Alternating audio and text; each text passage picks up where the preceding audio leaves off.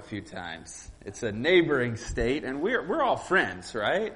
Because sometimes I hear things about these rivalries, but I know that God's people come from every tribe, people, nation, language, and that crosses not just national lines, but even state lines. Well, looks beautiful in here this morning. Looks like Christmas, even though it feels like September out there, but thank you for having me. In a moment, I'm going to have a prayer that this would be the Lord's words and His thoughts to our hearts, not our own, not as speakers. But before we open with prayer, I have to share two facts with you that I'll put up on the slide in a moment that'll give us a sense of our deep need for prayer and how serious this media use issue is. But before I do that, this is the last, December 11th. This is my last Media on the Brain seminar on the calendar for 2021, which means when the calendar turns and I speak again in January, it'll be the 10-year, it just dawned on me as I was sitting there, the 10-year, we could turn that one off, guys, the 10-year anniversary of doing Media on the Brain seminars. It's like, man, time flies. That 10 years went fast. Little baby I had at the time is now 10, going to be 11 next year. So, as I was thinking about that, we have to keep doing these seminars, don't we?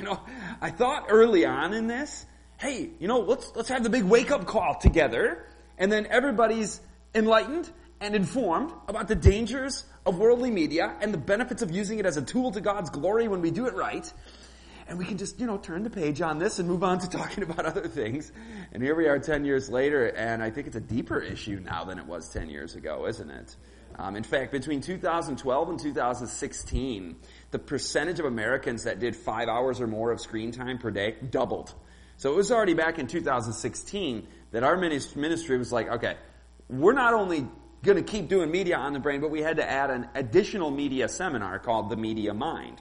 That came out in 2019. You'll get little sprinkles of that today, but we're going to mostly focus on Media on the Brain. The difference being the Media Mind is more dealing with social media. You'll hear a little bit about that this morning. Child development, family dynamics, smartphone addiction, mental health, nature exposure, relationships, all sorts of things. We got like anti-social media, digital pharmakia. Those are some of the names in the Media Mind series. The disconnected childhood, how to be human again. In fact, you heard the scripture reading, be not conformed to this world, but be transformed by the renewing of our minds. The scripture reading when we do the Media Mind seminar just takes us straight back to Genesis 1 and how God made us in His image. And that we have to kind of recapture what it means to be human again. So we'll touch on some of those themes this morning. But I thought it would be kind of fun to just share that moment with you guys. This being going on 10 years. I know it wasn't until the summer of 2012. So we're not quite there. But so we have this problem that Apple identified 10 years ago. They had a neuromarketing expert named Martin Lindstrom, and he was studying the brains of people and their use of these devices. And what he found in his research on the brains of iPhone users is that what happens is you have a very specific relationship with your iPhone. What we learned from a very recent study we did was that there were actually two activations happening in the brain, neural activations, for people who are in love with their iPhones. Did you hear what I said? He goes, in love. Because we actually realized from the study that the same area of the brain that is activated when you are in love with someone is activated when you are in love with your iPhone. Now, I use it. I like it. Do you like technology? I like using media. We were mentioning the satellite networks, amazing facts. Praise God. In fact, here's an interesting fun fact for you.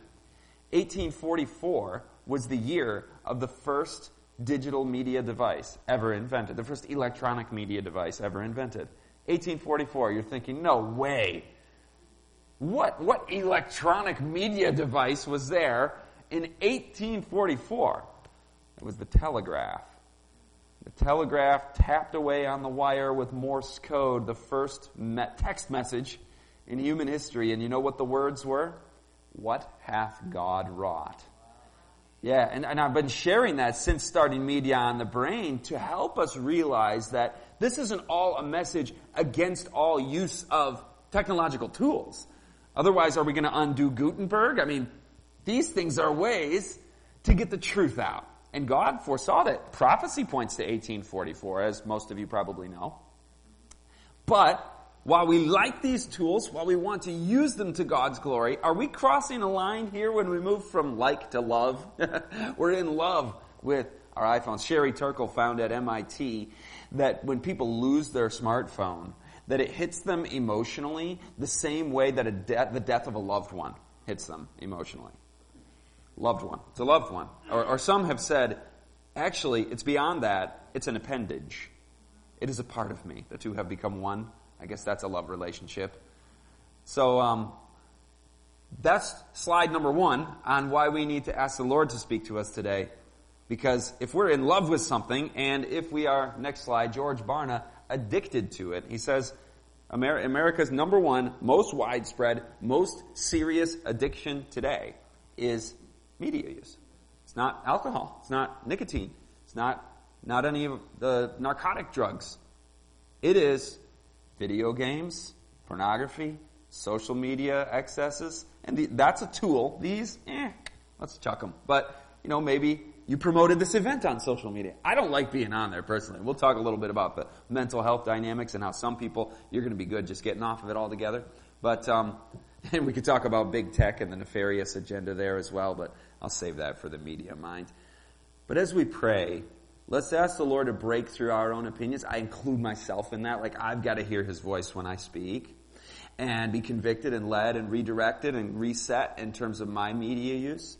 And so when we pray this sincerely, like with me, that we want to hear God's voice and we want to say to Him, this is in the Lord's Prayer, Thy will be done. Will you pray that with me this morning? Let's pray together. Father in heaven, we are blessed to be in your house of worship today because Jesus is our all in all, the one in whom we live and move and have our being. Or at least that is our desire. And maybe we've faltered and failed and been distracted, and we can't say that with sincerity that we've been following Him as we ought. And so we just come before you with confession of heart, each one of us knowing our sin before you is ever before you. But create in us a clean heart, O God. Give us a right and renewed spirit, a new heart. And our deep desire is to be transformed by the renewing of our minds. That you would come into our lives as our Lord. Yes, as our Savior. They will call His name Jesus, for He shall save His people from their sins. And we know that salvation goes to forgiveness and the blood of Jesus being poured out at the cross, and it also goes to the healing of our very sin-sick souls. So we just pray for your presence, for your voice to speak, and that it would not be a speaker's thoughts or our own preferences that rule this morning, but Thy will be done on earth as it is in heaven. In Jesus' name, amen. I'd like to begin with some statistics for you. Nielsen Media found in 2018 that the average American was consuming, are you ready to turn to Revelation 13 at that point? 666 minutes of media per day. This is not a fulfillment of the number of the beast. In this case, it's just a large number and a very ominous number, so I find it an interesting place to start. But that's a lot of minutes. Did anybody do the math? That's a lot of hours. Kids aged 2 to 5 now spend more than 32 hours a week on average in front of a TV screen. Ages 8 to 18, we're looking at 5 hours a day on TV, 2.5 hours listening to music. Some of these are a few years old, but the TV numbers have stayed elevated even as social media, video gaming, online use, Netflix all increased. The average young person racks up 10,000 hours of video gaming by the age of 21. And so you think about, have you ever heard the study about geniuses and who are the masters in their field, like the best of the cream of the crop in their particular trade or art or business? And it says all of these guys or gals spent at least 10,000 hours mastering their talent. 10,000 hours to become the best at something, or 10,000 hours frittered away in the video game counterfeit reality. 5 million gamers in the United States are spending more than 40 hours a week. That's a full-time job, playing video games. And that was unthinkable before COVID and before unemployment benefits and non-essential and people losing their job and vaccine mandates, people losing their job. And it's like the businesses are looking for jobs. There's a lot of people with a lot of time right now. How much of that is going into media versus Bible study? Oh, look at this. Christianity Today. I don't have a slide on everything, but sometimes things come to the memory. We ask the Holy Spirit to speak. This is a big moment. Christianity Today, in the summer of 2020, right after the lockdowns, asked, it was May actually, how much Bible reading people were doing in the Christian community. And they found that it dropped nearly 50% during the time of people being in the stay-at-home orders. Nearly 50% drop in Bible study among Christians. So what was increasing during that time? More media, more entertainment. So more stats, though. Total screen time for the average American child is over 53 hours per week, nearly 8 hours per day. 96.6% of toddlers, so we're going to talk about that more in just a minute, but we got these little ones using mobile devices. And the American Academy of Pediatrics very responsibly, very conservatively actually, has said we shouldn't have any media use before age 2. Other psychiatrists and researchers and child development experts have a lot more higher standards than that. But this is the bare bones minimum, like 0 screen time before age 2. But we're doing it, almost all of us, 96.6%. They did a study where they found the majority of parents have 0 interaction at all with their children when their preschool-age kids are on their digital device. The majority of parents, it's not like a little less interaction than we should have. You know, it's not like substantially less, like very little eye contact and communication of love and touch. It's not like half the time. It's not like we're mostly distracted. We're talking 0 interaction at all during those times of childhood media use. That is detrimental to the development of a generation. Teens now consume 9 hours of entertainment media per day. Now, a lot of times people will be like, we got to get a seminar on media at our church so that the speaker will speak to our young people, which is true. It's needed. 9 hours on top of schoolwork for entertainment and social media, but check that one out. Parents are at nearly 8 hours per day. Oh, isn't that something? So we all need to listen and heed the voice of God in our lives. The average child will spend more time watching TV by the age of 6 than he will spend in conversation with his father in his entire life. Is that not tragic? And a lot of those stats are driven up because of the absence of fathers, which is a whole other social problem and psychological, emotional, spiritual burden on people. But I'll tell you, we have a Father in heaven. And so we can break free from all of this, can't we? And He adopts us as His children.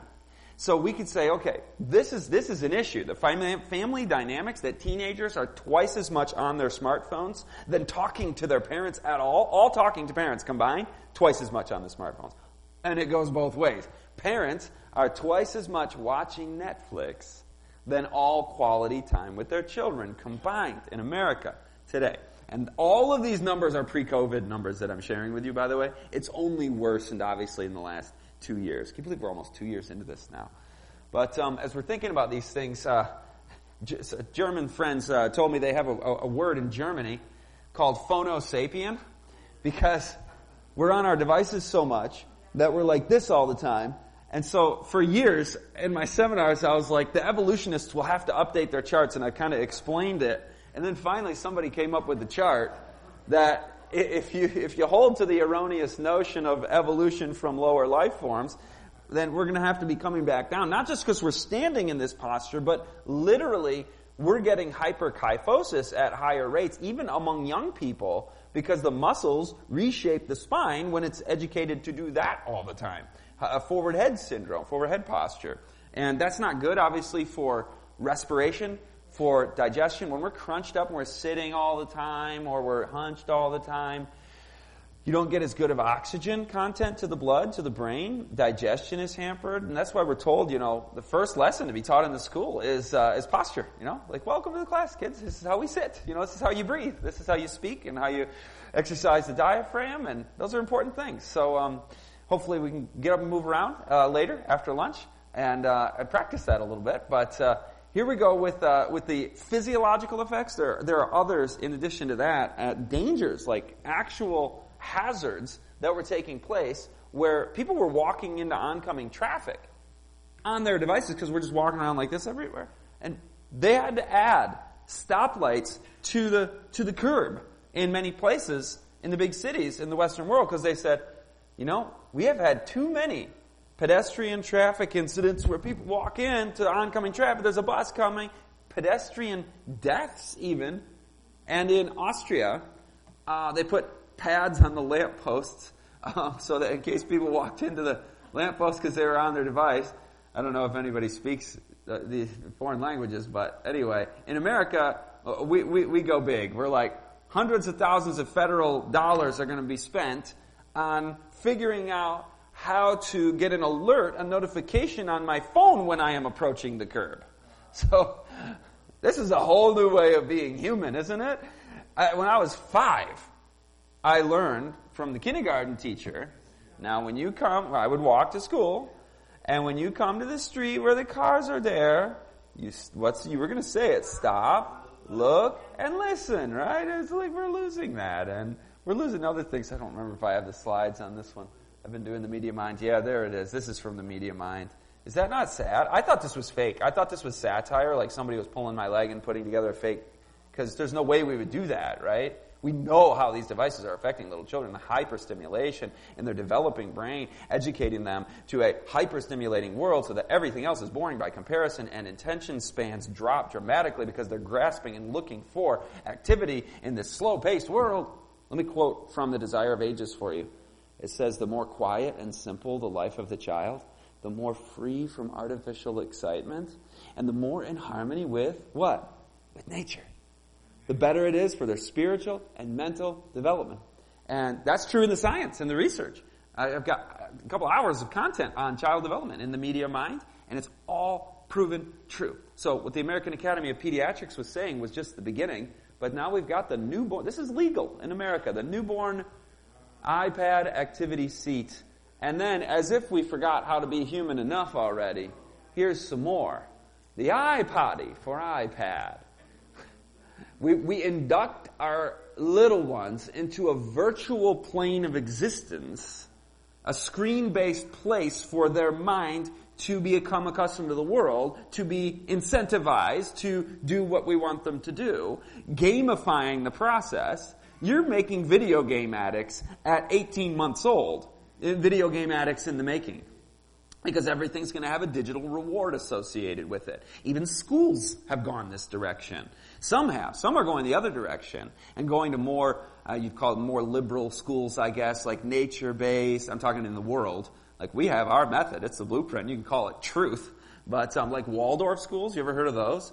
They lean a little new age in some things, so not to baptize and endorse everything, but they're like chalk and chalkboards, no media, pencil and papers. We're gonna do gardening. You're fine, sister, no worries.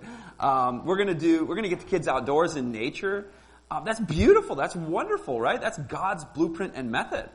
And then others are becoming more and more immersed in what's called ed tech. My background is teaching. I don't know if you were aware. I used to be a teacher. Got into doing this 10 years ago. People were like, how old is that young man up there? One guy was introducing me and he goes, Scott left the teaching profession in 2014 where he had been teaching for 11 years, which means he must have started teaching when he was 16 years old. He was doing the math. How's that possible? But my wife tells me, no, it's catching up with you now. It's catching up with you. I'm seeing people I haven't seen in years and they're like, wow, you look older.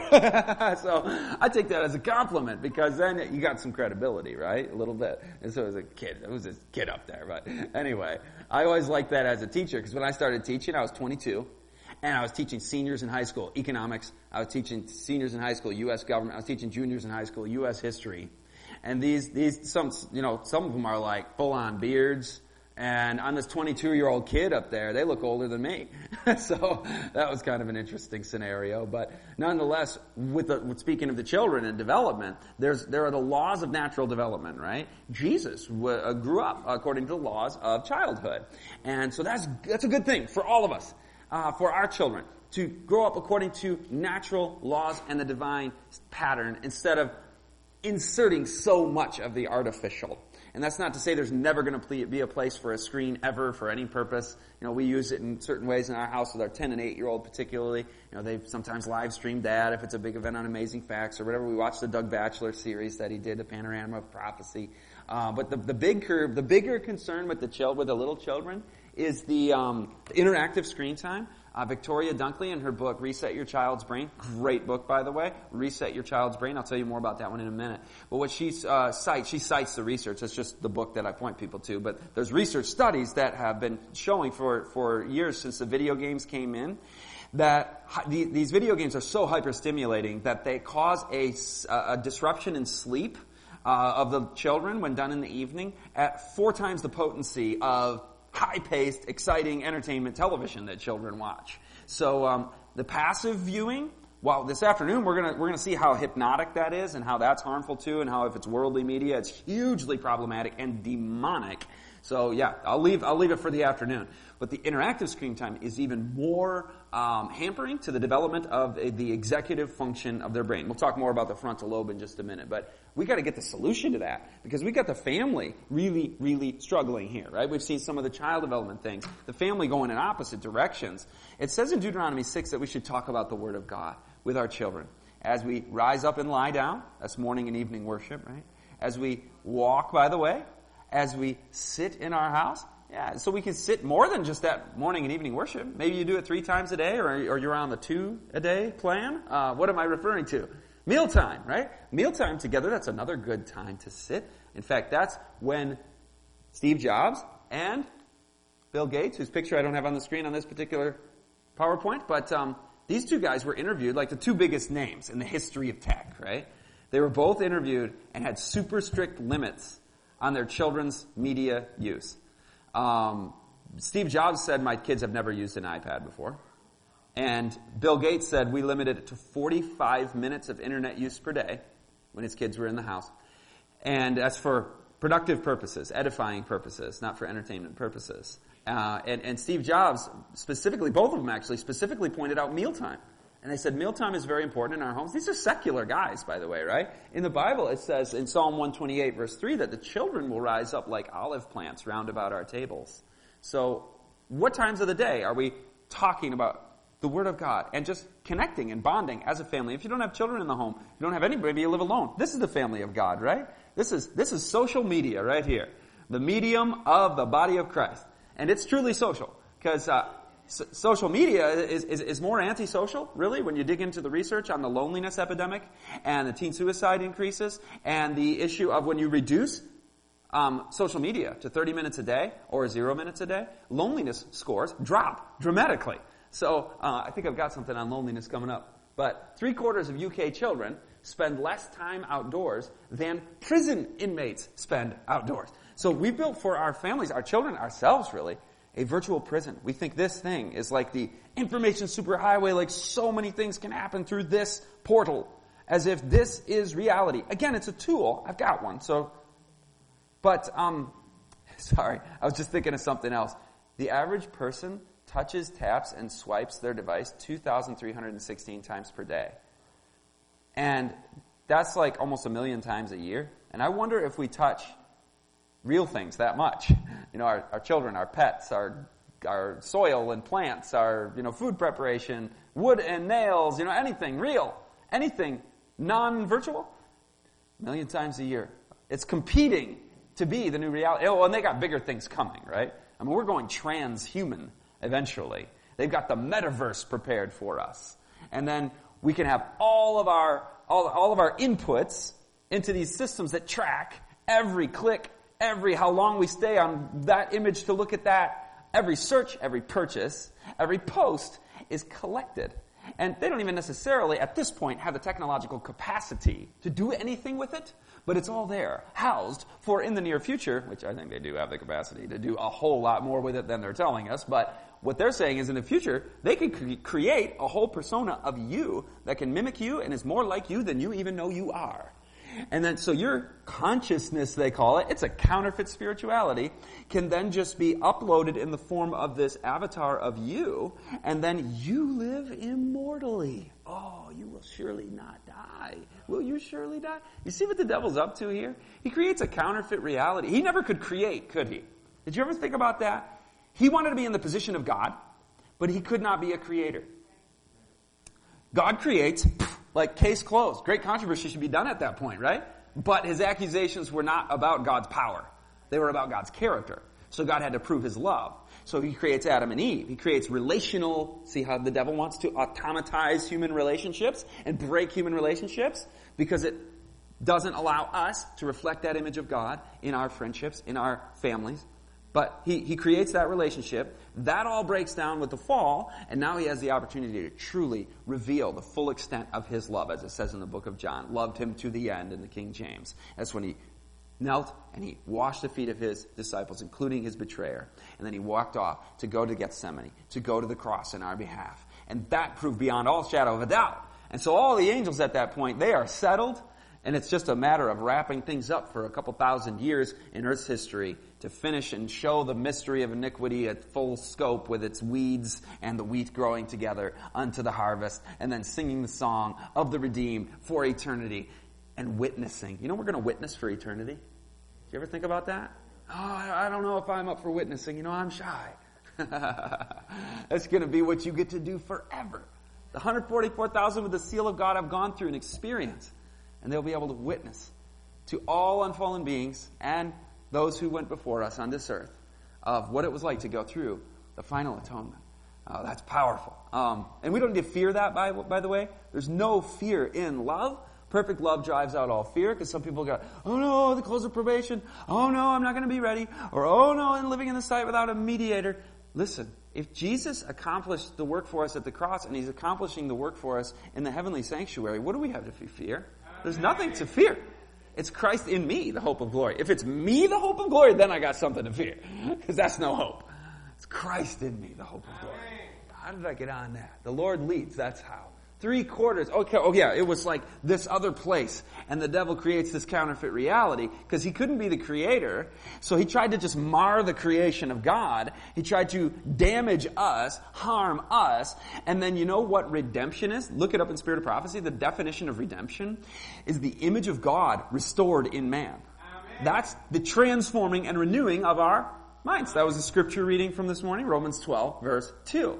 And this afternoon, we're going to see how the devil is seeking to conform, how the media agenda manipulates the minds of the masses. You will hear quotes from advertising executives, the founder of modern public relations, entertainers, musicians, actors, all of them admitting what they are doing, involved with shaping the group mind, as they call it, and infusing spiritualism into it. But we'll leave the conformed. This sermon's called Transformed by the Renewing of Your Minds, because that's the very issue with redemption. It's like how to be human again, where I've lost it here, because I'm subsumed into the virtual place, the counterfeit reality where the devil creates the video game interface. And it's a place you go. Mentally, you immerse yourself in that. You're subsumed into that. 3-dimensional, people, Spirit of God, realness is totally out of the mind, out of sight, out of mind. And you're just in this place. And that's the devil's trick, to get you AWOL from your post of duty, living in this amazing world, at this amazing time, doing amazing work for an amazing God. He's got you, I'm in this quest, and we've got this amazing, guild, and we've got all these incredible things. It's all fake, right? It's a counterfeit.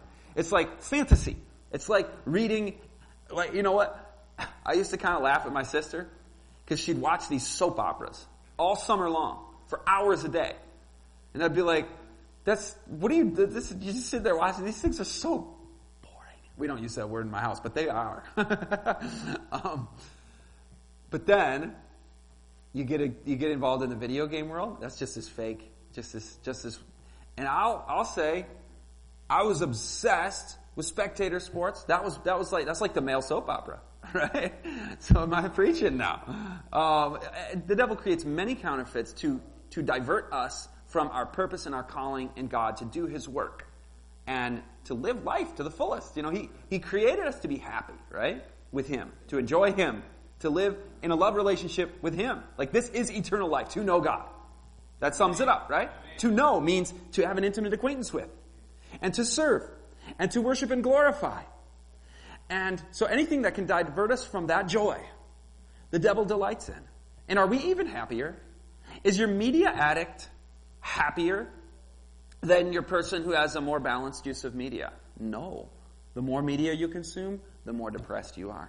The less media you consume, the more happy you are. Isn't that beautiful? Especially if you're replacing it with things like nature, relationships, service of others, hobbies that you find, you pour yourself into and you find fulfillment with. Reading books, like physical books. I've got a session in the Media Mind called People of the Book in the Age of the App. And that talks about the benefits of book reading. It enhances frontal lobe. It reduces stress. I got to get to frontal lobe. We got to keep moving along here. 94 children aren't playing as much. Everything's online. Oh, by the way, kids are getting injured on playgrounds more today than they were 30 years ago, 40 years ago. Has anybody noticed a change in the playgrounds in the last 20 years or so? Or about 20? Like, they became super safe. Did you notice that? Super safe. Yeah, the slide is like this high. Instead of the old days, you'd be climbing this ladder like up to that, and you go down this big old slide. Slight exaggeration, not much. But we'd go down on our feet in Michigan in October when the frost would start coming out in the morning. And kids didn't get injured as much back then. Why? Well, did you know the majority of children today, of age 11, have never climbed a tree before? I couldn't believe that. I'm like, no way. If I heard a guy say that from the front, I'd be like, that couldn't be. It's from the book, The Last Child in the Woods. Excellent book. There was a survey done, and they found the majority of 11-year-olds have never climbed a tree before. How sad is that, right? I mean, this is a virtual prison. So we got some issues because it says in the book Child Guidance, children find diversion and development in play. And play is important for childhood development. Feds spend, so we got social robots coming now because the children are being neglected by the parents. They're engrossed in their media. Parents are in theirs, and daycare providers are in theirs, and the preschool teacher's just got her hands full with 25 kids, so she can't possibly really be one-on-one connecting in a meaningful, substantial way for long periods of time that the children need. So they notice, social and emotional intelligence is dropping through the floor. I had an audience. I spoke at the NAD Teachers Convention a couple years ago. Had an audience of teachers.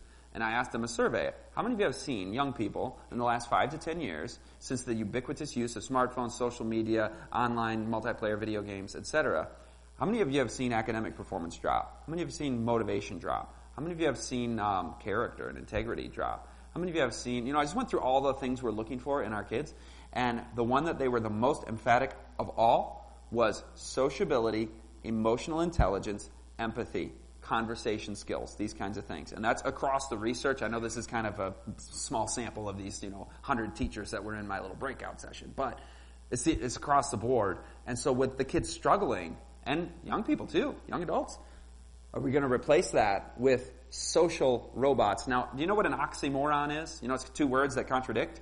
I don't think a robot can truly teach you to love, can it? Can a robot it's so fun and cute, ha ha ha. But wait a minute, what is this teaching kids? If that's the future, and that's going to replace the mother, because from infanthood, if there is nursing happening at all, mother is nursing the baby and her eyes are not on the baby's eyes, are they anymore? And so from square one, and electromagnetic radiation, that's a real thing. You look at World Health Organization calling that a class 2A carcinogen. So I carry this thing, keep it off my person, I don't talk like that. People are, it's fanatical. It's in the research, but anyway. Mothers and babies. Here's a fun fact about mothers and fathers. When we are using media in the presence of our children, and our children are being withheld, the media is withheld from them. So they've got their blocks, they've got their Legos, they've got their trains or whatever. They're in the sandbox, but I'm just over here, hey daddy, like, I'm doing what's called continuous partial attention. And then 4-year-old injuries, preschool, toddler injuries increased during this time when the smartphone came in, because we're not watching our kids. But not just that. And by the way, I'm not preaching at you. I did this. My little baby girl, 3rd of 3 kids, that's it. She's now 4. But when she was maybe 12 months old or something, I was up in the morning, she was up, Mom was catching up on sleep. And I'm like, let me check the weather real quick. And I've got her, she's crawling around on the ground. And so I'm on my device, she's doing her baby thing, crawling around. Well, my wife had set mouse traps the night before. And she was crawling right toward don't worry, it doesn't end badly. She's crawling right toward the mouse traps. I'm going to bail you out before I even get to the end of the story. And I noticed her as she was approaching it and ran over and scooped her up. And I told her, those are dangerous. That's always on your fingers. But shame on me, right? But the continuous partial attention is not just for physical injuries.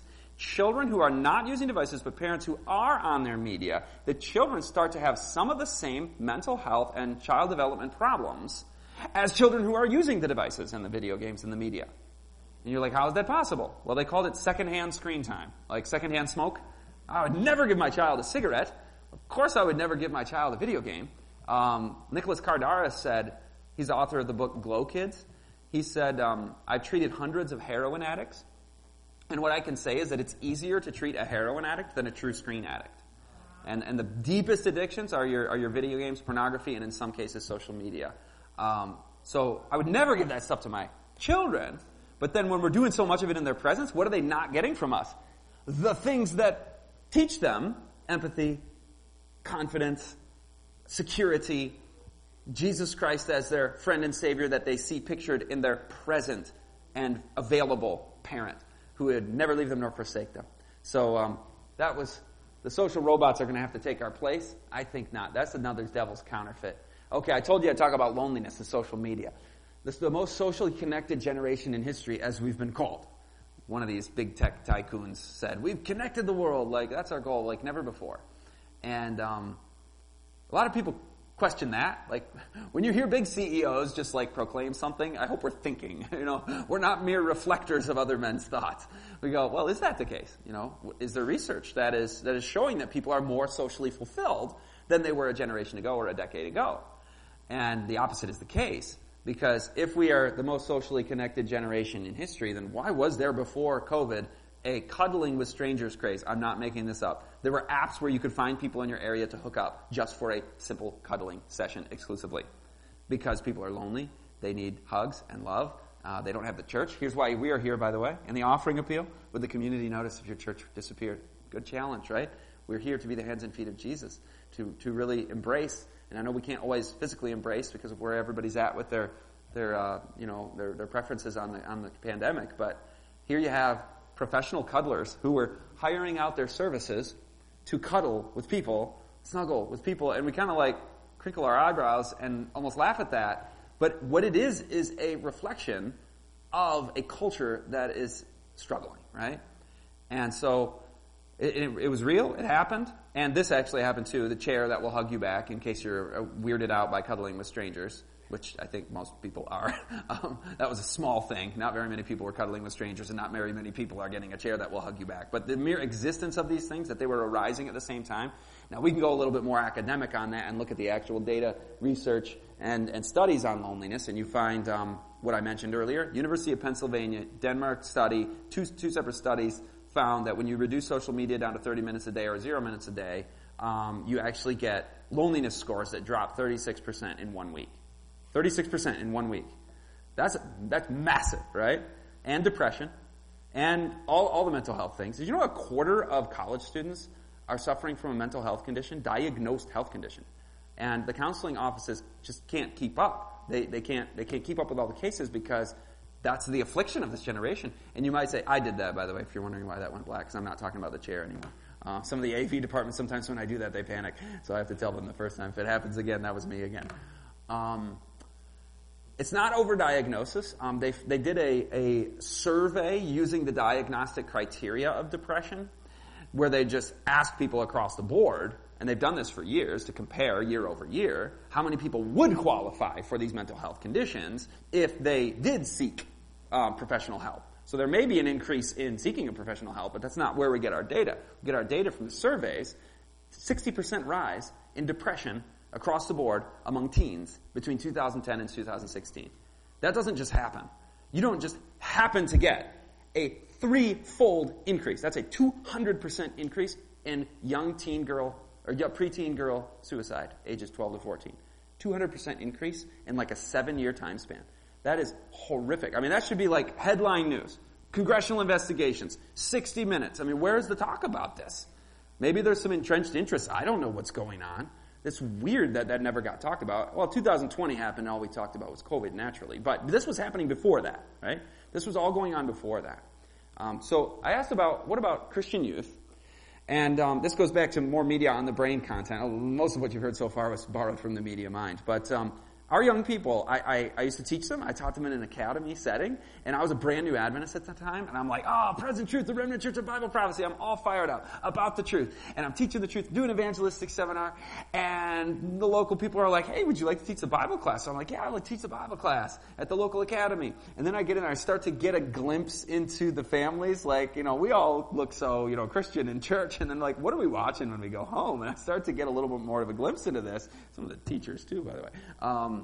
And I'm going, oh wow. And not that it's like holier than thou, like it's just what are our life commitments, right? What are our lifestyle standards? And that doesn't assess heart motive or character necessarily, but it's a glaring outward thing when you see the posts on social media. Oh, did you catch the new movie that came out? And so I want to do a survey with my students, and I ask them anonymously, because this is not like a witch hunt. This is not a judgment session. It was a very, very open classroom environment.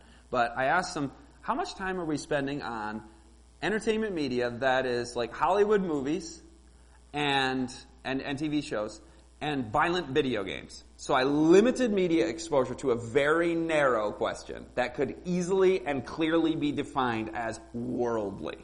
Because what we've talked about so far is like excess social media and like, where's the line and at what ages, what times of the day, how much media interactive screen time versus passive viewing, of how fast-paced of a TV, how much in harmony with nature. I mean, there's so many things to sort out, and I'm not going to be able to do that, obviously. I don't even do that in 6 hours in the media mind. I just pose the questions and present the information. I think it draws some natural conclusions for us as we walk through it. But this was we're going to go just looking at worldly media pretty much from here on out for the seminar day. And how much time are you guys, I asked my students, spending on devotional exercises of any kind? And I broadened that way out, like even music and going for a walk and, in nature. Any devotional book, anything devotional, versus very narrow Hollywood movies and TV and violent video games. The ratio was, sorry, I have that on the screen, so I actually have a notebook, but let me come back to that. It was a 25-to-1 ratio of entertainment media versus spiritual food. And I use the word food there because that's the standard American diet when it comes to our physical food. But what is our mental and spiritual food? Is it the Word? Is it the bread of life, the manna, Jesus who came down from heaven? Man does not live by bread alone, but by every word that proceedeth from the mouth of God. What are we feeding into our mind, into our soul? And my young people at that time, it was 25 hours per week, per period of time. This is just a ratio. It ended up as at 4 hours per day versus 10 minutes per day. Is the exact numbers. But that takes its toll on your physiology, as we know. I mean, that's killing us. And I've been saying that since 2012. How much more tragically did that prove to be true during COVID? Do you know that 80% of the severe cases of COVID and the deaths were overweight and obese? 80%. And why we aren't having that conversation, especially among those who know the health message and know how to present things with grace and truth, so it's not offensive and condemning and stuff. We don't budge on truth, do we? And sometimes the world budges on truth, actually, because they want to be so grace-filled and so tolerant and so nice and not offend anybody. There's a super worldly guy on a talk show, and he's on HBO, and he said, he pointed out that 80% of the deaths are overweight and obese. He said, we would literally rather see people die than offend them. And he was questioning that. Politically Incorrect was his name of his show. So he used to always kind of try to be a little on the edge of things and is very crass and hates Christians and Christianity. So I don't mean to endorse him. I don't want to name him. But in our case, we have the example of Jesus Christ who came filled with grace and truth in John chapter 1. And so those are important themes. Like for me to put that on there and be like, this is an addiction. This is harmful to our health. We were already having a COVID size, actually double the size of COVID, pandemic, if you will, just death numbers of heart disease, which we can reverse. We can reverse heart disease. We can prevent heart disease and reverse heart disease with a whole food plant-based diet, like almost 100%. It's just open and shut, simple. It's a paper tiger. It's a nothing disease. And whole food plant, and particularly if we work on fat intake, work on some of those oils, because you can go plant-based diet, and you're like drinking pop and eating fries and chips. Like I can eat Doritos, chips, and pop. Did we call it pop in Ohio? I like you guys, you're neighbors. If I get too far south, they'll be like, what, you mean a Coke? Well, not necessarily Coke. Maybe Pepsi, maybe Mountain Dew. No, the Mountain Dew is a Coke. And I'm like, no, it's not. Coke is Coke. So down south, they're all confused. And then I go out west, and they laugh at me for two reasons. Because I taught in California for 5 years, and the students are like, listen to Mr. Ritzema. He says pop. I said, no, I say pop. Why do you guys talk? He says pop, pop, ha, ha, ha, ha, ha. Anyway, different inflections of the vowels, but whole food. And you didn't think you were going to get the health message this morning, did you? I hope this isn't a bait and switch. Like, please come talk to us about media. Now that I've got the podium, we're going to have a talk about the diet. No, because as soon as we start talking about the plate, what goes on my plate is like, no, that's none of your business. Like, don't even go there, brother. But, it's God's business. He wants us to be in good health. And He does not want us to be committing slow motion suicide. Now that's the hard, pound the podium angle on it. You ready for the easy listening? And what I believe is the most effective way to present the health message. So if I was a little hard on you, all in good fun. But, God gave us a diet. He appointed a diet to Adam and Eve in Eden that would not only maximize our health and lifespan, but our happiness. They have found that when you start removing these one by one, you just add. The study didn't even ask you to remove. It just said, add a serving of fruit and vegetable to your daily diet. Okay, done. And they found one additional serving of fruits and vegetables to your diet, it boosts your happiness levels. And then they said, let's add a second. It boosts it more. Let's add a third. It boosts it more. Let's add a fourth. It boosts it more. Let's add a fifth. It boosts it more. You start getting better cardiovascular health, which is going to cause better brain health. You start getting better gut microbiome, which is going to cause better emotional regulation with the gut-brain connection. And you start feeling like a different person when you get to those 8. And you can go beyond 8. You ever tried to do 8 servings? 8 servings of something is like half of a meal for me sometimes. Especially if you're eating 2 times a day and it's high-fiber, whole food, plant-based stuff. But anyway, I just wanted you to be encouraged because I would do that with my students. Like, look, guys, the more media you consume, the less happy you are. Addictions always increase depression. That's like a 1-to-1 thing. And including that food. It lowers the way we feel and makes us less happy. And God wants us to be happy. He says, I withhold from you no good thing. Isn't that beautiful? That's in the Psalms. He says, I open my right hand and satisfy the desire of every living thing. God wants to satisfy our desires. He says, taste and see that the Lord is good. Like, you'll taste it. You'll savor it. I mean, the Word of God needs to be as sweet as honey, right, to our taste. Sweeter than honey to our mouths. But for many of us, it's kind of like, spiritual things are, I won't say the word, right? And that's a struggle many of my students have, many of us have. But God has the answer to it. And it's as simple as this. Actually, you know what? I'm going to save it for the very end because I'm going to give you like a super intense download of information this afternoon on conform to this world. But I have to end that one on a positive note. So remind me to talk about the study of the mice with the wires in their brain. Okay? And then they tap a lever and they get addicted to a pleasure stimulus. And then what happens to them? Okay? So I got to come back to the thing about the sweetness. Because really this whole day is not about media. I mean, let's have a seminar on media. But isn't everything about the one in whom we live and move and have our being? I mean, that's everything. So if this doesn't help us in our relationship with Jesus Christ, then it would be a sounding brass and a clanging cymbal. But here we have the opportunity to ask the Lord, how is my media impacting? When we say mental health, really, that's going to impact our spiritual connection with Jesus, right? And when we talk about happiness levels, that's going to have a bearing on our motivation to read God's Word. Are we overstimulated and then therefore bored by spiritual things? All of these things intersect and intermingle. So when you hear me talking about secular science and research and the brain and stuff, that all has a spiritual connection to it. Now, I wanted to, that's the opening scripture that we hit earlier. Be not conformed to this world, but be transformed by the renewing of your mind. And I want to put that up again because it's the mind. Because I told you a few times, we're going to look at the frontal lobe of the brain. I'm sure you've heard of that one by this point. But it's the spirituality, the morality, and the will. So this is hugely important for the Christian. Come now, let us reason together, saith the Lord.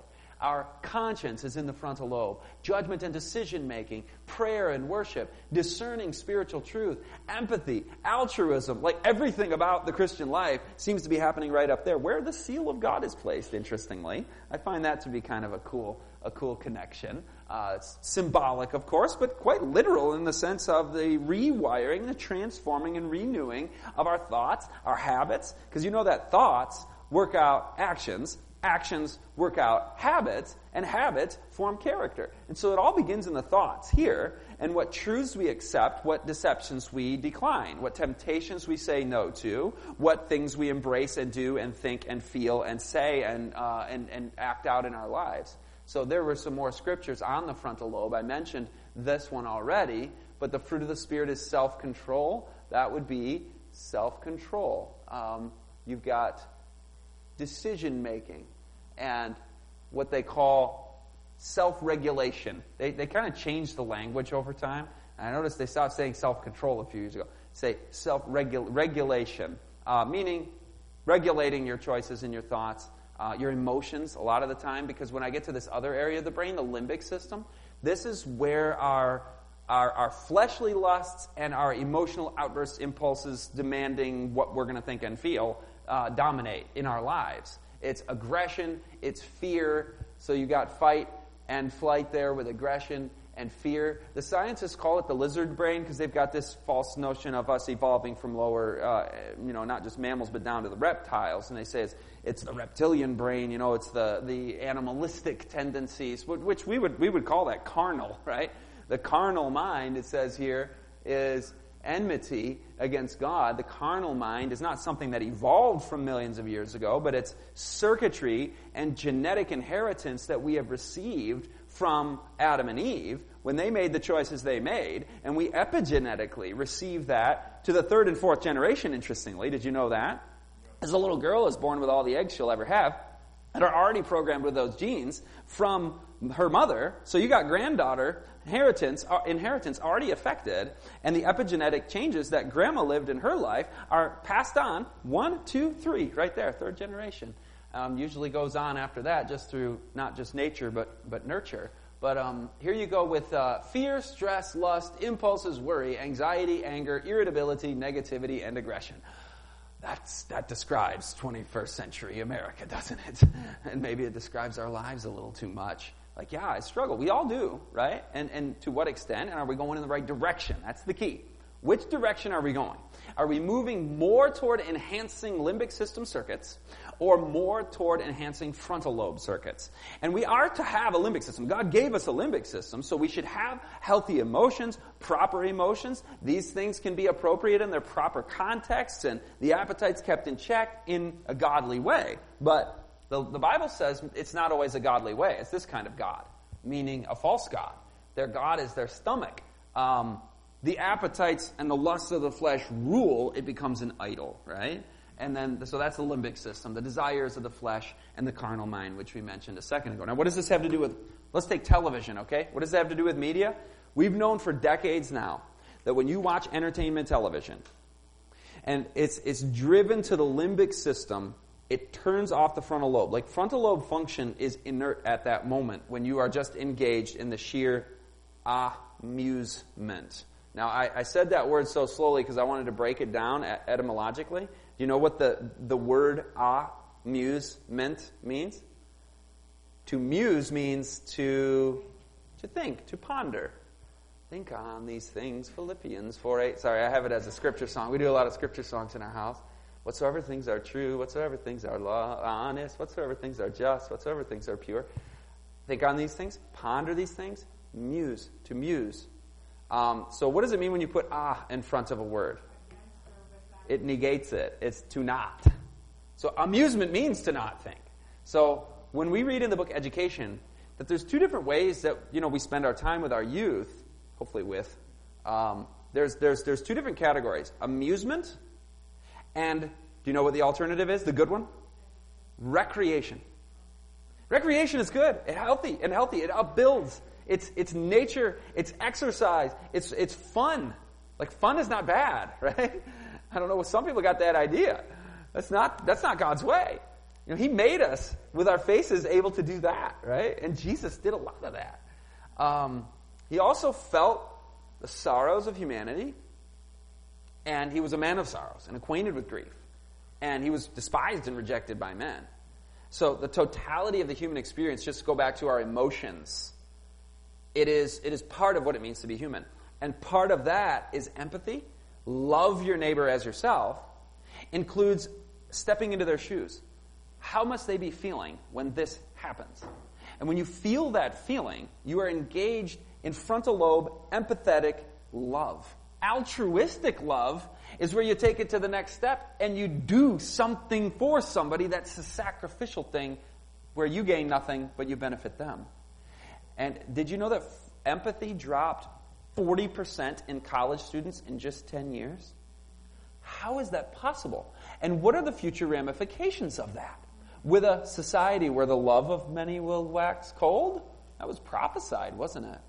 So who knew that Matthew 24's prophecy about people's love growing cold was going to be fulfilled by immersion in social media and not seeing people's faces and everything is a text message and an emoji, right? I mean, when you talk to people, isn't it different than when you text? Again, not against it completely. I texted my wife this morning. Also FaceTimed her, which is nice. Got to see the kids for a little bit. So I like the technology. But it's like 1/10 as good as being there. When I get home, it's the best moment of the week for me. It's the 40 best moments of the year for me. When I'm coming back from a weekend speaking appointment, I'm not doing 40 anymore with COVID. I used to do 50. But anyway, just averaging it out over the years. Done 400 of these. This has been awesome. I'm almost ready to just we got to hang up the media on the brain and move on to other things. But God is good. It's still important, and we can still find freedom in Christ because when we make choices according to His will, you find joy with people, like my example, my children. They come running, Daddy's home, and I'm lifting up 3 kids. Man, I got to hit the gym to be able to lift up this 10-year-old and this 8-year-old and this 4-year-old. And they all want to be picked up at the same time. That's a big moment, right? And I don't remember how I got on that. As soon as I start talking about my kids, I lose my train of thought. It's so crazy every time it happens. Oh, yeah. The emoji. Yeah. I like an emoji. I often do little smiley faces like the old-fashioned style with the equal sign and the parentheses. I still do it that way. But a text message, like somebody says, hey, pray for me. I'm going through such and such. Or my sister's in the hospital. Can you pray? I'll hear back from them in an hour or something, right? When you're with somebody and they tell you that, you're merging emotionally in the moment, spiritually. Your face communicates with them even while they're still in the middle of their sentence that you care. Your face communicates so much. There's so many muscles in there because there's so many different levels of emotion and different angles and hues of it. And there's more than just face, too. There's proximity. You move closer to somebody. Or they're telling you something exciting, and you just you start to get excited, right? You're moving up. You're bouncing. Or, you're feeling their feelings of sorrow. So there's that merging. There's also the immediacy of it, in the sense of it demands a hello, an acknowledgement, handshake. In some cultures, a bow or a holy kiss. It's like, hello, I'm validating you. My time is all yours right now. Where it's here, it's like, yeah, not right now. Which kind of is freeing in a way. Too many people, too many times. Introverted personality is kind of like, having a little bit of space. But when you are with somebody, you invest in them, right? So, how did I get on that when I was talking about the brain? The frontal lobe of the brain. Oh, yeah, empathy. Empathy, altruism, self-control. Frontal lobe, frontal lobe, frontal lobe. But when you're engaged in entertainment media, it is reducing frontal lobe function. And guess what circuits you're exercising? Theatrical style television is designed to produce a limbic system impulse of some kind. So you're exercising limbic system circuits, fear, lust, aggression, anger, irritability, anxiety, etc. because of the different drama of the scene, the different category of the show, the type of movie, the type of music that's playing, the type of acting that gets you into the feeling of it, and they get your limbic system going frontal lobe off, which is going to have hypnotic effects. We'll talk about that this afternoon, but the long-term effects show that very thing, lower frontal lobe, higher limbic system, because when we sow to the flesh, we're going to reap from the flesh, and it might not even be anything immoral that we're watching, right? It might just be theatrical style entertainment television that has a high flash rate and all of that limbic system enhancing stuff going on. It's going to alter our brain function even without inserting false worldviews and immoral things that are conforming our minds. So that was a big wake-up call for me, where it's like, you know what? I'm just going to break free from that because I want to reap to the spirit, the spiritual man, the frontal lobe, enhance that, and have the happiest and most spiritually inclined life that we can. So it's like exercise. The one you use, you'll get more of, right? I got tendonitis a while back in my right arm, and I found my left arm was stronger than my right. It was that bad, like for that long. And it was atrophying. And over time, if you like just put it in a sling all the time and never used it, it would waste away. But you pump iron every day with one, and it becomes stronger. You know the idea. It's the same thing with our brain circuits. Video games too. Frontal lobe is reduced in just 1 week of playing violent video games. Just 1 week. Morality. Okay, so I said it may not even be an immoral movie. It may even be you're playing a violent video game and you're the good guys in a just war or something like that, right? Where you're a non-combatant, maybe even. I don't know if that exists, but 200,000 acts of violence by the age of 18 are watched on TV by the average kid. 6,588 beer commercials. I'll tell you more about the advertising industry and their subliminal ways of advertising hundreds of thousands of times, but that's just the straight commercials. 79,500 scenes of a sexual nature by the age of 18. And then people, when I was a youth, I played in a rock band. You'll see imagery of that. I won't play the music, but you'll see imagery for, it's a part of a testimony this afternoon, like 2 minutes. But when I was a teen, I'd watch what I want to watch, play what I want to play. It's like, I don't know, chapel speakers would come in, they'd be like, worldly media. It's not affecting me. I'm not going out and killing anybody. Ha, I'm smarter than you. Like, you young fool. I want to go grab myself by the shoulders. Like, did you not know in Matthew 5, Jesus said it's not about whether you just kill somebody. He said, if you hate somebody in your heart, you violated the command against murder. If you lust after somebody in your heart, you violated the command against adultery. He was way ahead of his time with the science, obviously, because he created science and the mind. He made it so that when we see something, we identify with it and experience that with somebody, so it binds us. It's empathy, right? We were talking about that earlier. Well, they looked at mirror neurons. When a monkey even sees something, it's as if he's doing it himself. He was eating peanuts, and then they took a break. They put the peanuts on the shelf, and the monkey was still being monitored with his brain activity. And then the scientist is now over here eating peanuts, and they accidentally discovered, like, wow, this brain scan looks fascinating. It looks just like the one when he was eating the peanuts. Wait a minute. Yeah, let's compare the two. Monkey's brain while eating peanuts, monkey's brain while watching peanuts being eaten. Wow, the same brain scan. So what they discovered is whatever we see with our eyes is interpreted by the brain as if we are doing it ourselves, not merely seeing it. So I can't say, well, I'm just watching, I'm just listening, I'm just playing, I'm just engaged in those things in the media portal, and it has no implications for my spiritual portal. That's why we're told, guard well the avenues to the soul. Avoid seeing, hearing, reading that which will suggest impure thoughts. That's important counsel, because by beholding, we become. How many of you have known that phrase for like 40 years or more? All right. I didn't, because I didn't grow up hearing that phrase. I grew up in a different faith, but that's a beautiful Seventh-day Adventist phrase. By beholding, we become changed. That obviously comes from the Apostle Paul, who said that when we behold Christ as in a mirror, we become transformed into the same image from glory to glory. And isn't that the goal? We want to grow up to the very measure of the stature of the fullness of Christ. And that's his promise and his work to accomplish in us before he comes to claim us as his own. But here you have the Amish kid. Quick story. He left the Amish community. He had never watched movies before. And he watched an old Hollywood film genre called the Western films. Anybody maybe remember the Westerns? I didn't watch many. Watched a little bit of Hi-Ho Silver Away when I was a kid. I forgot what that was called. But, Lone Ranger. Watched that like once. But I showed some old movies to my students in school. I used to teach history, right? And I would sometimes show them old movies as part of the history curriculum. And they were always so bored by the old movies. Because it's like, oh man, they just held that image on the screen for like 7 seconds. Today it's every 2 seconds there's a new image on the screen, or less than 2 seconds. And there'd be a shocking scene, like somebody gets shot or whatever. And my students would laugh at it if they weren't asleep already. They would laugh that off, and it didn't affect them. The Amish kid, the first time he watched a movie, He saw somebody shot in an old Western film, not that violent, not that shocking, not that gory. It's very, very tame by today's standards, right? He turned white pale, true story. He turned white pale, ran out of the house, and threw up.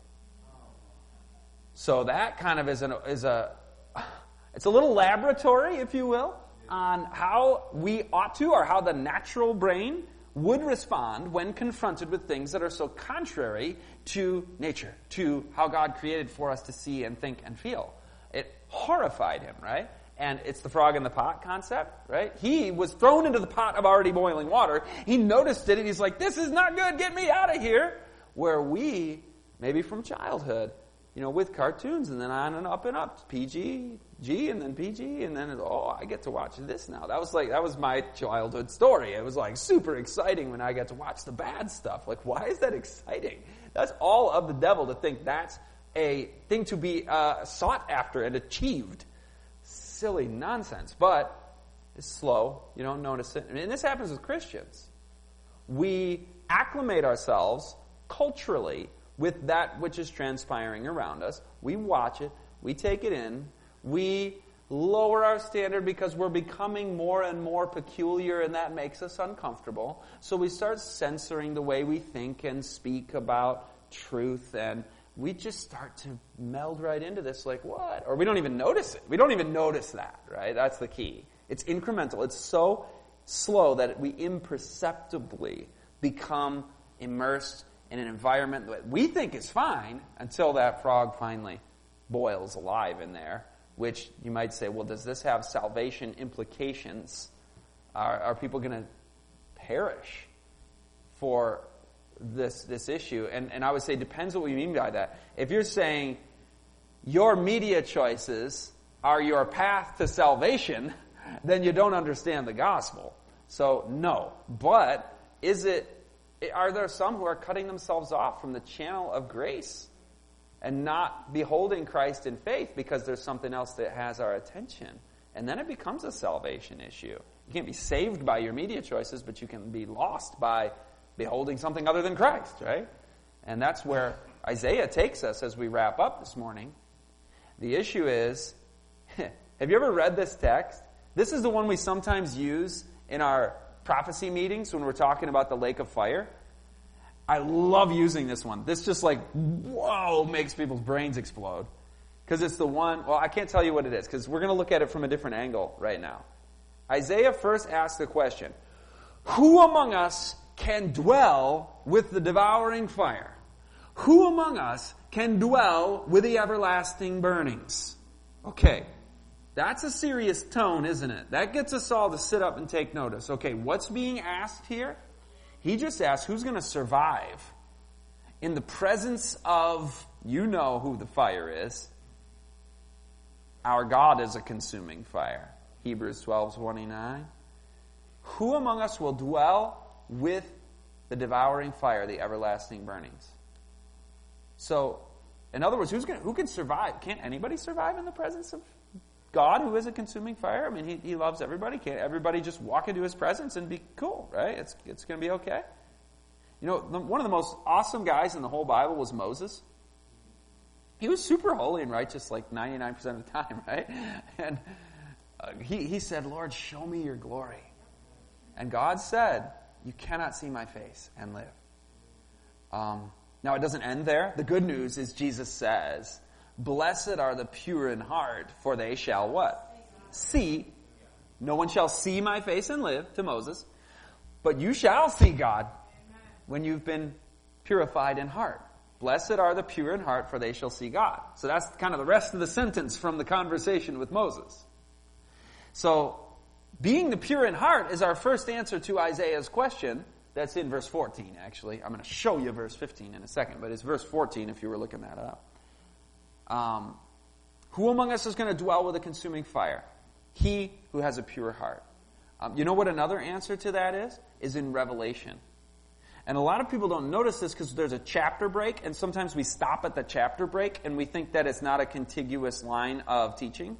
But the chapter breaks were added by man later. They're not bad, they help us, but at the end of chapter 6, it pictures the coming of Christ. The sky recedes as a scroll, and every mountain flees from its place, and people are running into the hills and crawling on the rocks to fall on them and hide them from the face of the Lamb. You remember that whole scene? And they're going, the great day of his wrath has come. And you remembered it. That's the exact same question Isaiah is asking. They go, who shall be able to stand? Who shall be able to stand with the devouring fire? Who shall be able to dwell with the everlasting burning? Who shall be able to stand? That's a big question we human beings ask, isn't it? Because when we realize we're a sinner, we feel like none of us is worthy of God. And isn't that true? And praise God for Jesus Christ and the cross, because He makes us worthy by His merits. So that's going to be the answer. How do we get that pure heart, by the way? It's only by the grace of Jesus. But the second one is where you transition into chapter 7 of Revelation. Chapter 7 of Revelation answers the question. Because chapter 6 ends with the question. It goes, who shall be able to stand? End of chapter. Oh, that was a nice reading today. I guess that was a hypothetical question that will be the mystery of ages. And maybe the mystery will be complete in the future and the little book will be eaten. But for now, I just don't know who's going to be able to stand. Read on. Read into chapter 7. Keep going. When you read on into chapter 7, you see the angel ascending from the east with the seal of God, placing it on the foreheads of the believers. That's the answer to the question. So who's going to be able to stand in the last days? The pure in heart and those with the seal of God, same people. It's just two different ways of describing our salvation. We are transformed by the renewing of our minds. We are given a new heart and a right spirit. We are given a pure heart. We are given the seal of God, so settled into the truth, both intellectually and spiritually, that we cannot be moved in the last days. Then, a third way, finally, kept you in suspense long enough. Third way to describe this, Isaiah 33 describes those who have, may I just call this whole thing the righteousness of Christ. That's how we get a pure heart. That's how we receive the seal. It's only by the merits and grace in Jesus Christ and our faith and trust in Him. So the third way to describe this group, and this kind of gets into like how this group lives. Who's going to dwell? Who's going to survive? He who stops his ears from hearing about bloodshed and shuts his eyes from looking upon evil. Remember, I brought this up when I was saying we could be lost by our media choices because we're beholding something other than the Lamb of God slain from the foundation of the world, who taketh away the sin of the world.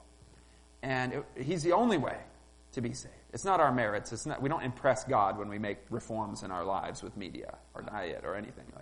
We only do that because He's asked us to, and we love Him and we trust Him. We do that and we see the fruits, and it improves our walk with Him. It clears our minds. It gives us greater strength and more faith. But it's really only that faith that counts at the end of the day. And He's telling us, look, there's going to be a group who don't who do stop their ears from hearing about bloodshed, and who do shut their eyes from looking upon evil. And we say, the things of this world, I want nothing to do with that. Like, turn my eyes from a vain thing, and come apart and be separate, saith the Lord. Touch no unclean thing, and I will receive you. Now, I want to end with a story. Oh, there's a quote, by the way. This is a good quote, and then I'll end with a story. Satan's work is to lead men to ignore God, to so engross and absorb the mind that God will not be in their thoughts.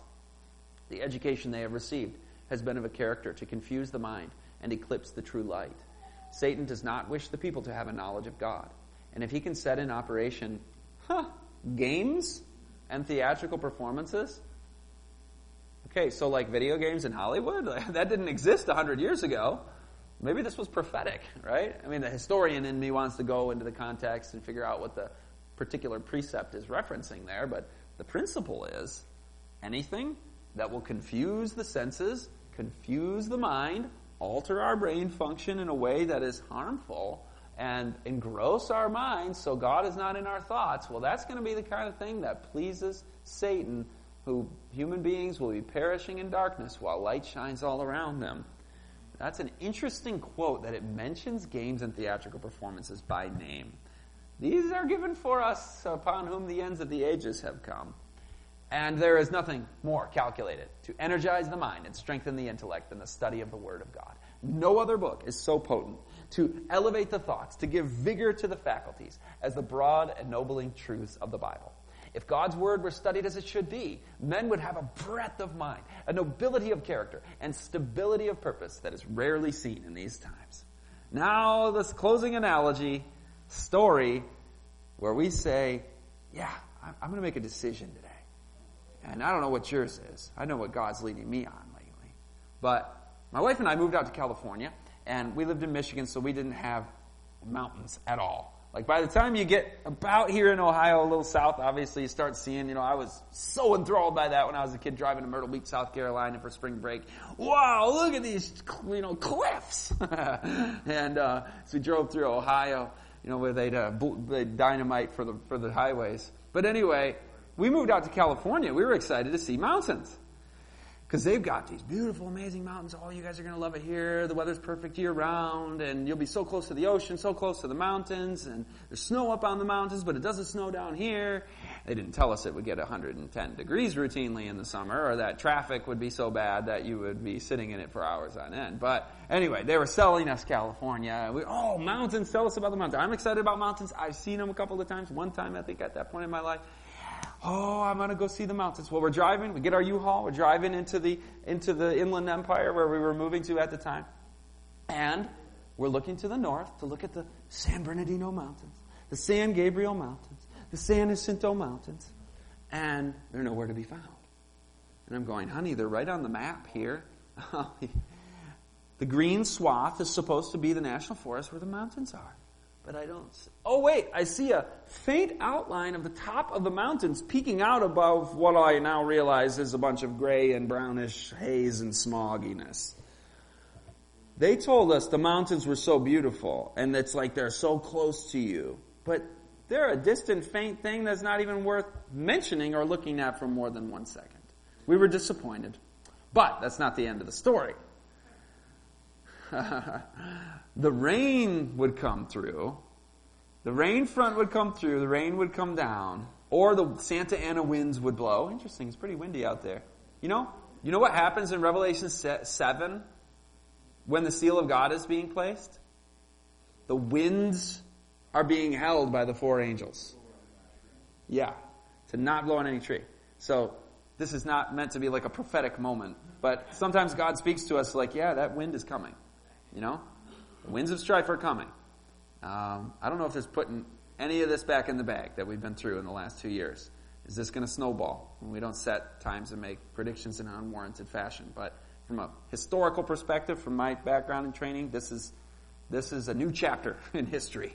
And it's hard to say what comes next, but we know what comes next. It's hard to say historically from a secular perspective, but we know what's coming right around the corner.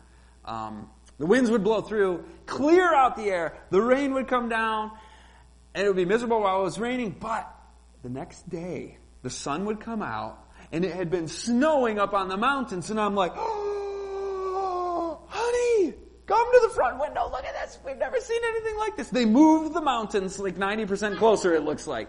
It's filled with snow, like a million times more beautiful than that, right, in these silly little pictures. But we were so blown away by the closeness and the beauty of the mountains. The Bible says God is not far from each one of us. And it says that He wants to send the latter rain, and that He said to Nicodemus, the Holy Spirit blows where He pleases. The Holy Spirit. So when God comes in with His Spirit and clears out what's between us and Him, you get it? Then His character, His beauty, His goodness is beheld. And we can't stop. We can't help but think of Him, look to Him, and speak of Him. Because His goodness is manifest in our lives that much more marked of a way. So what's in our lives that needs to get removed? We got to ask for the Holy Spirit. It's one of those prayers that's guaranteed to be answered, by the way. It's like a child asks his dad for bread. Remember that one? Dad's going to give the bread. And how much more will your Heavenly Father give the Holy Spirit to those who ask? He's not going to give you a stone for lunch. He's not going to not give you the Holy Spirit. And God is love. And the third person of the Godhead is the Holy Spirit. I'm quoting from the Desire of Ages, if anybody has any issues with that. That's from the Desire of Ages. The Holy Spirit is the third person of the Godhead. And God is love. So God's going to come with his love. And you know what that means? All the grace and mercy and patience and affirmation, you are my beloved Son in whom I am well pleased. He says that to us. Because we have the righteousness of Christ. Like, I don't deserve to hear that. But what he said to Jesus at the baptism, he says to us. All that wonderful love of God. And another aspect of God's love that I didn't name yet in my little checklist, which sometimes we don't like to hear about as much. It says did you know the word love is mentioned one time in the message to the church of Laodicea? Do you believe the character of God is an important message in the last days? It's huge. It's the end of the great controversy. God is love, beginning and end. When he is, that's what the great controversy is over, is what is God's character. I mean, that is huge. It is the meta-narrative of our faith. It's all about God's character. And his law, which is a reflection of his character. So, the word love is mentioned one time in the message to the last day church. And it's not only about this. Those are the meat of it. But there is an aspect of God's love that every parent knows who's tried to lead their children in the way of the Lord. And it says, those whom I love, I rebuke and chasten. Did you know that it says in the great controversy, spiritualism dwells on love as the chief attribute of God's character.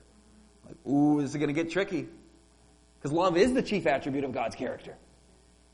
Spiritualism dwells on love as the chief attribute of God's character while denying his law and his authority. When we say, okay, Lord, give it to me, your Holy Spirit, all your love, I need your forgiveness, I've been messed up, I need that encouragement to know that I'm not cut off, that I am valued and beloved by you, and give it to me straight. What do I need to change? Rebuke, chasten, whatever I need to hear to get me ready to see you in the fullness, now, the closeness, and then to be able to stand in the consuming fire. Let's close with a hymn.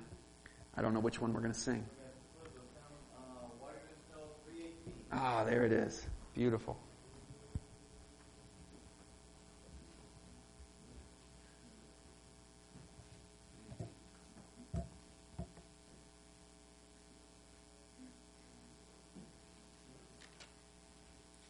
(318), 318.